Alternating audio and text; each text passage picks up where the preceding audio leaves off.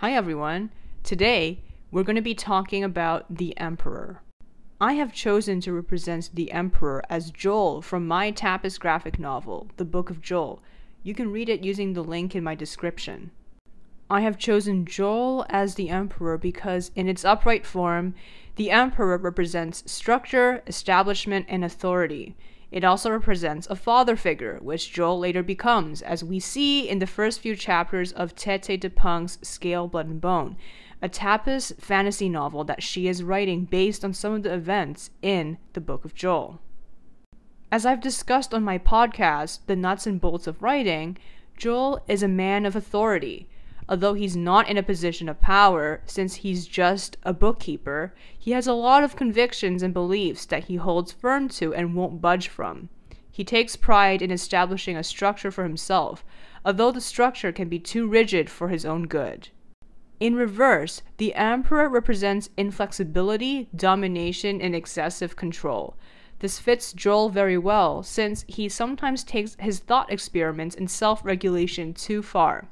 In fact, he can easily become isolated as a result of his self-containment. Worse yet is his sense of pride and desire to be right.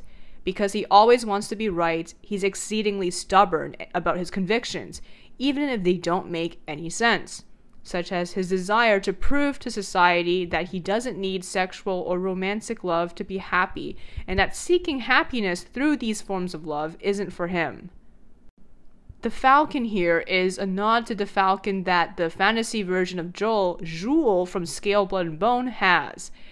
His name is Skoro, and he's a male falcon who is small and awkward like Joel perceives himself to be as a child.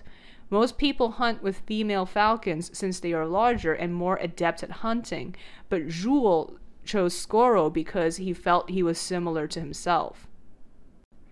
Like most representations of the Emperor, Joel has a number of ram heads on his throne. However, instead of being a reference to Aries, these are references to Capricorn, which I've tried to make more obvious by adding water to this picture as well as the purple and blue color scheme.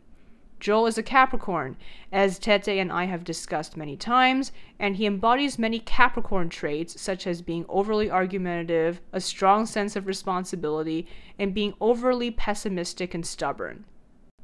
Thanks for joining in, guys. We're going to be looking at another card next week.